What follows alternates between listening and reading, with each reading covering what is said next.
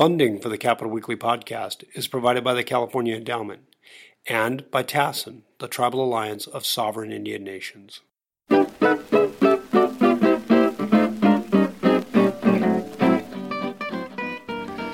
Greetings and welcome to Capital Weekly's podcast. I'm John Howard. I'm joined by Tim Foster. Hello. And our special guest, Mark DiCamillo, a familiar name for many, many, many years as the head of the California poll here, field poll in California, now at Institute for Governmental Studies at UC Berkeley. But you're still doing numbers crunching and still doing polling. And an issue that came up, you wrote in Capital Weekly, I want to thank you for that piece, by the way. You talk about public polling and issues confronting public polling now as we go forward. This is an election year, obviously. It's a big deal for just about everybody who follows politics. So on the public polling piece of this, what are the big differences now? What are the changes that we're experiencing now? Well, we used to have pretty much one standard methodology that was considered the gold standard by the media and, informed observers as to how you do a poll. And these days, that's no longer the case. Cost factors, it's much more difficult to do random probability sampling using random digit dial by telephone, which was the standard method. For most of my career, I'd say for the first 30 years of my career at the field poll, that's what we did repeatedly over and over again, and it worked quite well. However, if you look at the polls being reported now in the media, most of the polls that you see in the public domain are no longer probability-based telephone surveys. They're more likely to be online internet-based polls. They're much cheaper to do. And there have been strategies for trying to get them to be as accurate as the traditional polls. So it's an open field right now when you look at the polls as to how they're being conducted. And, it's interesting. In my role now at Berkeley, I've been able to experiment with the different methods and kind of learned a little over the past year by comparing and contrasting the different methods.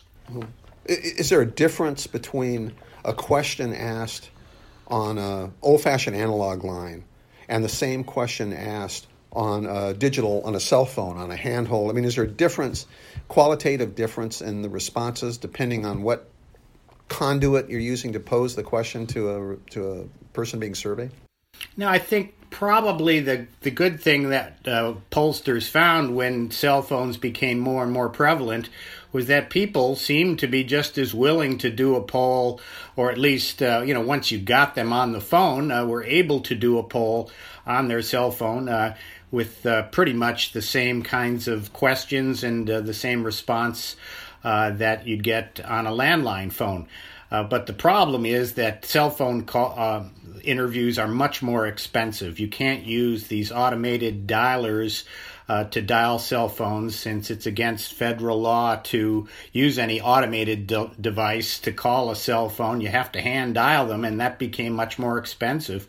The telephone survey method is just increasingly expensive. It's not that it is totally broken down. It's just, in my judgment, for public polls, it's unsustainable.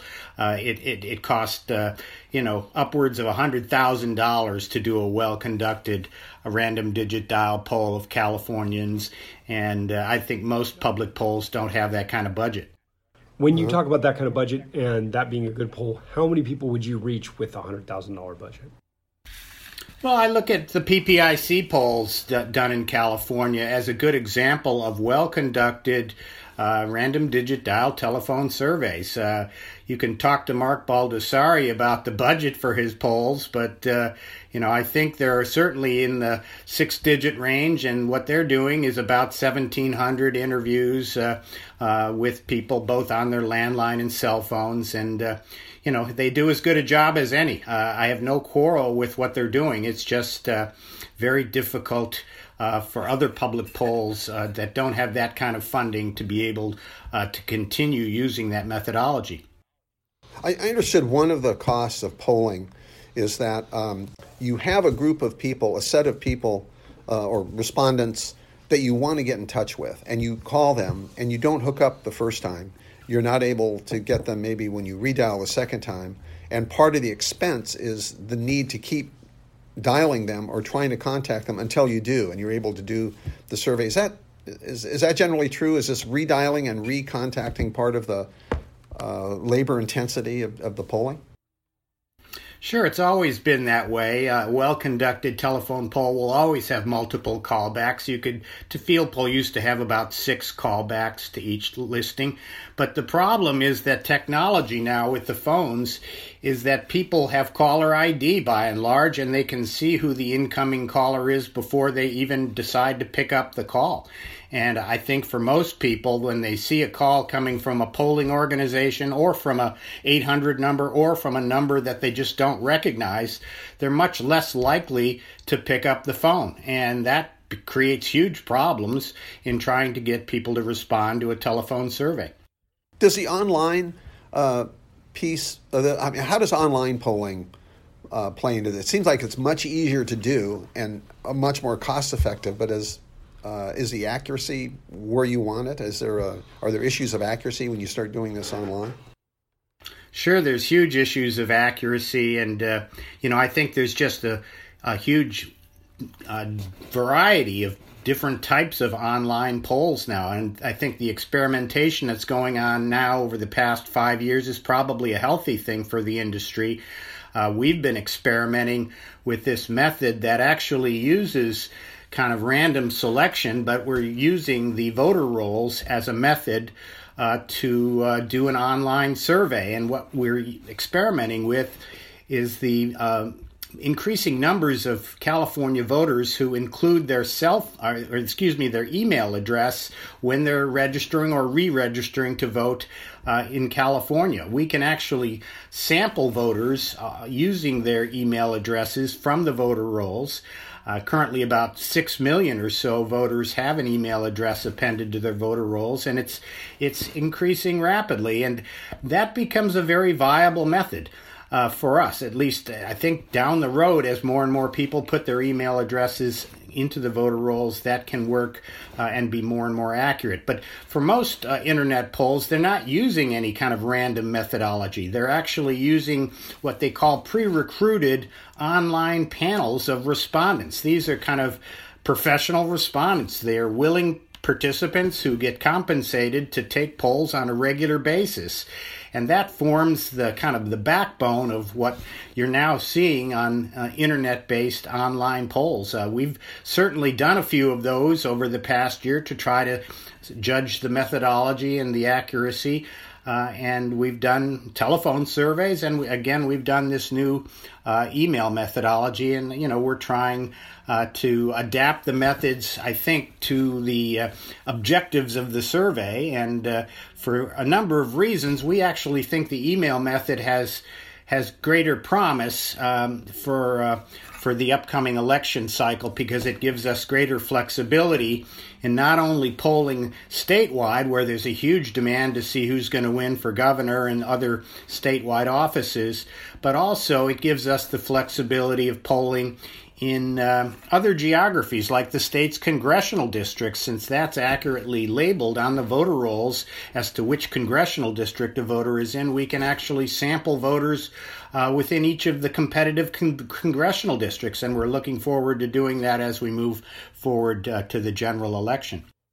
Well, what's happened to us here, it's not a question, not directly a question of polling, but in responses to polls that we've run that use email addresses. There are many people out there who've been contacted who don't know that their email addresses are part of the public record. And they'll call us, I think probably every time we run a major poll, probably I get maybe a dozen calls from people outraged that we've somehow invaded their privacy. And how did we get a hold of their email addresses, and how did that happen?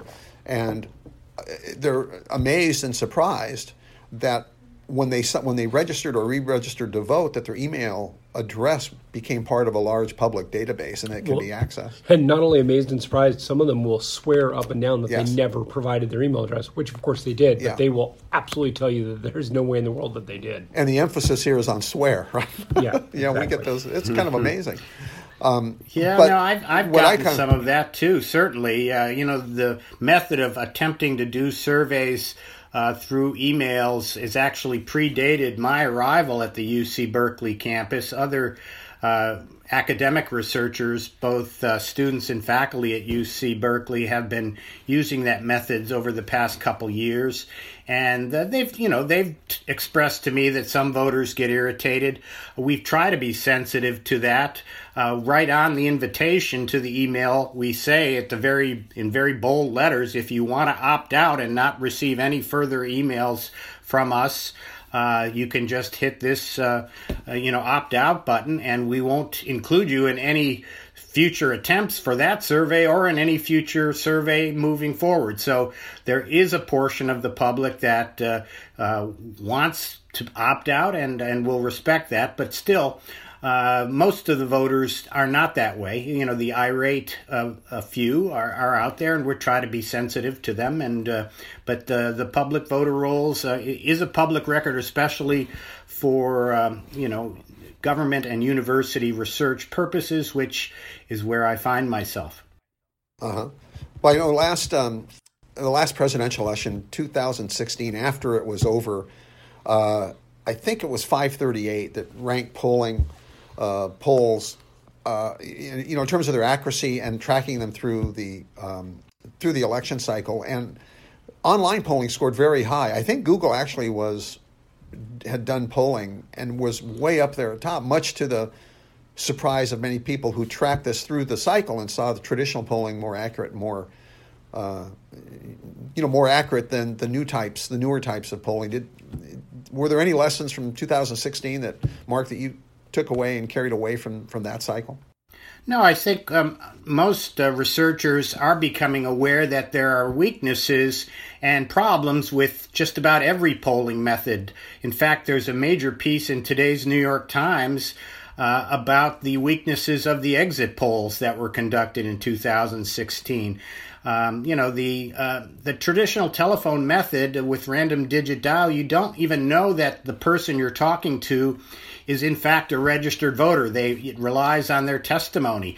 Not everybody owns up to the fact that they may not be registered to vote. And when you ask people, have you voted in past elections, most people over-report that just based on their testimony. Whereas if you're sampling from the voter rolls, you know exactly who's registered and who's not, and we know their history of having participated in past elections, which is very helpful to us in trying to determine who are the likely voters in a sample. So again, there's not a silver bullet. I'm not saying that the voter roll method is flawless. In fact, when we did a comparison set of polls in December, one done by telephone, one done by the email method to voters off of the voter rolls, we saw most of the findings overall to be similar, but we saw some weaknesses in the email method, which I think are significant and need to be addressed, and we are attempting to do that. One of the most significant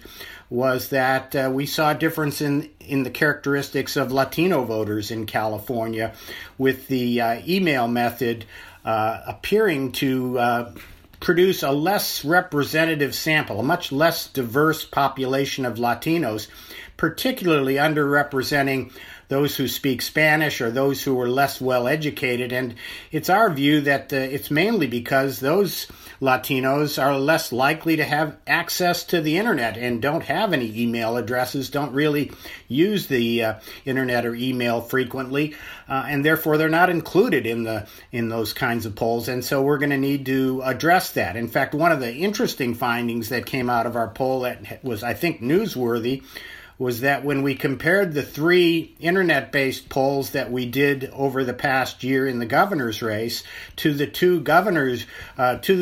telephone-based polls that we did, support for Villaraigosa was different between the two polls. The email method, the online method, produced much lower levels of support for Villaraigosa, 6 points less on average than the telephone method. And again, it had to do with the composition of the Latinos included in each sample.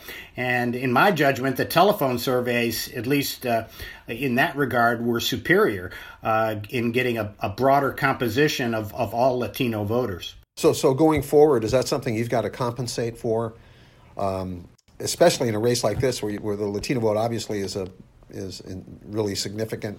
It's definitely at the top of my mind right now.